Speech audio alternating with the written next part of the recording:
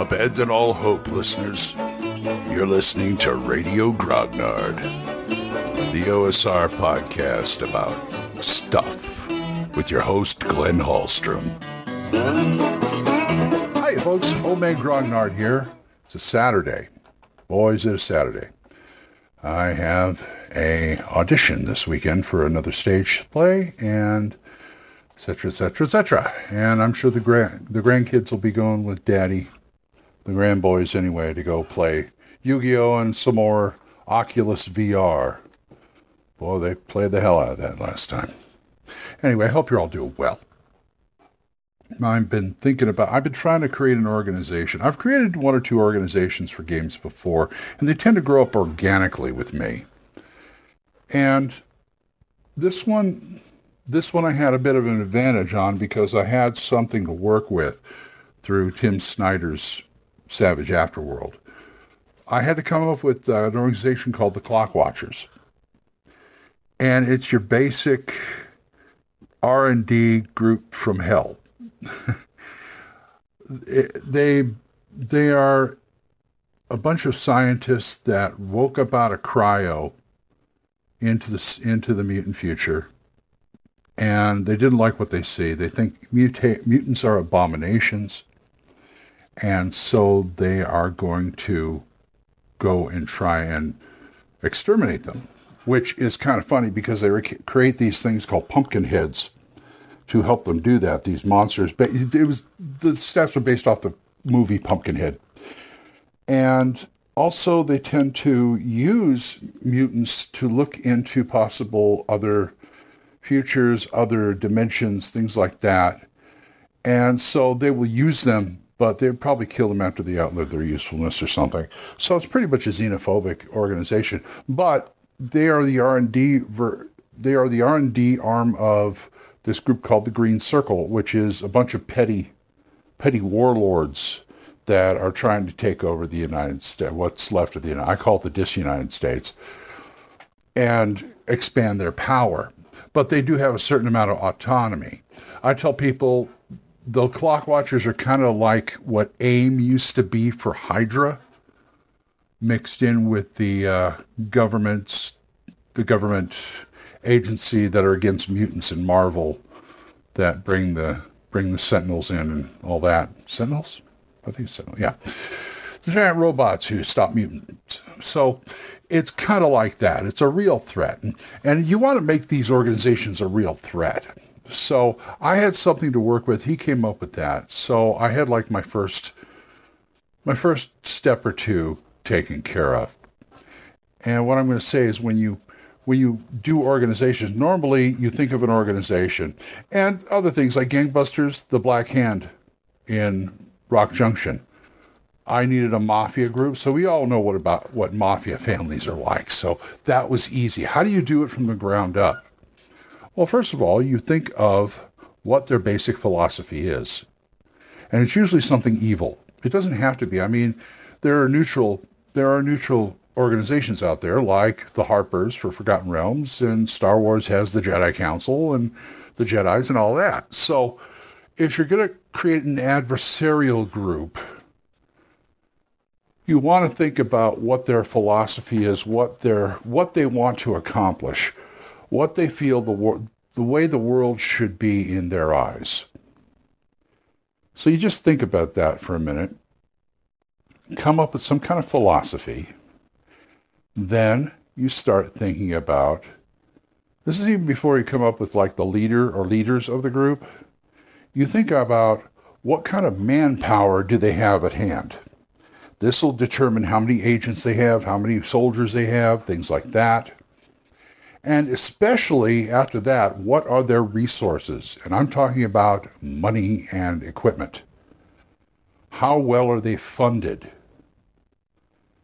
Because that is very, very important. That will determine how many cells there are, how many people are out in the field, things like that. After you figure all that, then you can start figuring out what kind of equipment they have and what kind of soldiers they use. And only then I would come up with the big bad, the guy who runs it. And it's probably just one person, although it could be an evil committee too. I mean, we're talking everything from like an international spy ring to supervillain organization to even an evil city council in a D&D world. So that's what you have to cover. So he came up with the Clock Watchers. So I'm starting to think of what the average soldier would be as far as stats go. Once again, your benchmarks come in handy here. You can take the benchmark, and if you want to make a benchmark for their soldiers or their operatives, you can do that because the operatives will be somewhat trained, usually. And we're talking about a group of scientists, so they're going to have a lot of mental stuff on the ball. And they will make far-ranging plans, too. So you figure out what the average foot soldier is like, what the average tech is like, what the average pencil pusher is like, what the average elite commandos are like. And I would just make a basic, this is the organization's basic minion. And we will vary from there, just like you do with the benchmarks. So you vary from there. Then you got to think of what kind of equipment they have. Well, there'd be a standard equipment package, I guess. We're talking Mutant Future, so they would have tech. It was probably frozen in with them or sealed with them wherever they woke up out of cryo from the far past. And so they would have that. Not only that, when they get out, they have enough brain power to figure out how they can salvage enough things to make their tech work. Look back in, Thundar the Barbarian. The evil wizards he went up against are the other evil wizards and stuff, but they're more like high-tech wizards because not only they have the magic, but they can salvage the technology. They can create critters. They can create robots, things like that. So you got to think about that. What's the average intelligence of the average worker there? And then you start thinking, okay, what about the higher-ups? They're the ones that make the plans. They're the ones that put everything into motion. So do that. You have the big bad. You can do his stats, and you have an organization. Also, you got to figure out how far-reaching are these organizations. Like the Clock Watchers usually work right now around the southern United States, disunited states, West Virginia, Louisiana, Florida, and the ones they're dealing with right now are out in the bayou, because I think I'm going to probably put the headquarters of the Clock Watchers somewhere either in the bayou, Legion of Doom, somewhere in the bayou or someplace like that, because that area, it's still teeming with life. And if there are any kind of biology types or things like that, they want to create DNA. I mean, they create the pumpkin heads, for gosh sake. So, that's the kind of thing. They would be there. That would make it sense for them to be there.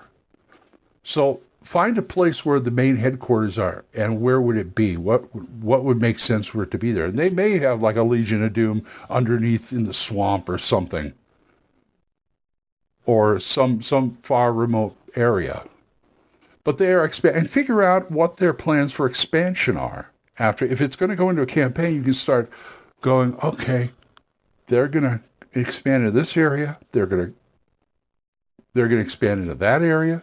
They're going to do this. They're going to go up here, try and conquer these people, trying to get rid of mutants here, this, that, and the other thing. So as the campaign goes, their plans get a little more far-reaching, depending on what the player characters do to shut them down. I don't think the player characters are going to be much of a threat at first. That's the way it should be. They shouldn't be much of a threat at first. Maybe they go so far as to shut down one of their locations or things like that and get rid of so many minions. Now the organization is going to have to reflect that. Okay, we lost 10% of our manpower here, so let's see if we can recruit over there. In this area, maybe the upper, like East Coast or something like that. And they basically, it's like player characters, resource management. They got to manage their resources, and they've got to do everything they can to make their plans happen. And they will come up with new things, new robots, new ways of doing things. And there's all sorts of plots in there. So that's for a campaign. But a quick organization is what are their philosophies? How are they going to implement them? What kind of people do they have? What kind of resources, monetarily and otherwise? What's the average grunt like, and what's the administrator like? Then you do the big bad. That's pretty much right there. That'll keep you going for a little while. Then you can start planning this other stuff out. Anyway, I'm going to go start my day.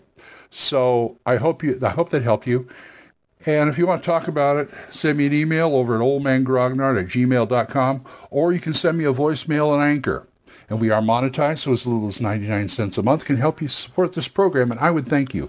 And I thank my two supporters, Jonathan George, Wendell Jessen, and Oliver Shriek. You guys are great. Thank you very much. So, until I see you folks next time, keep the dice warm, and I'll talk to you later. Bye-bye. Questions? Comments? Send them to oldmangrognard@gmail.com. We'll see you next time when Radio Grognard is on the air.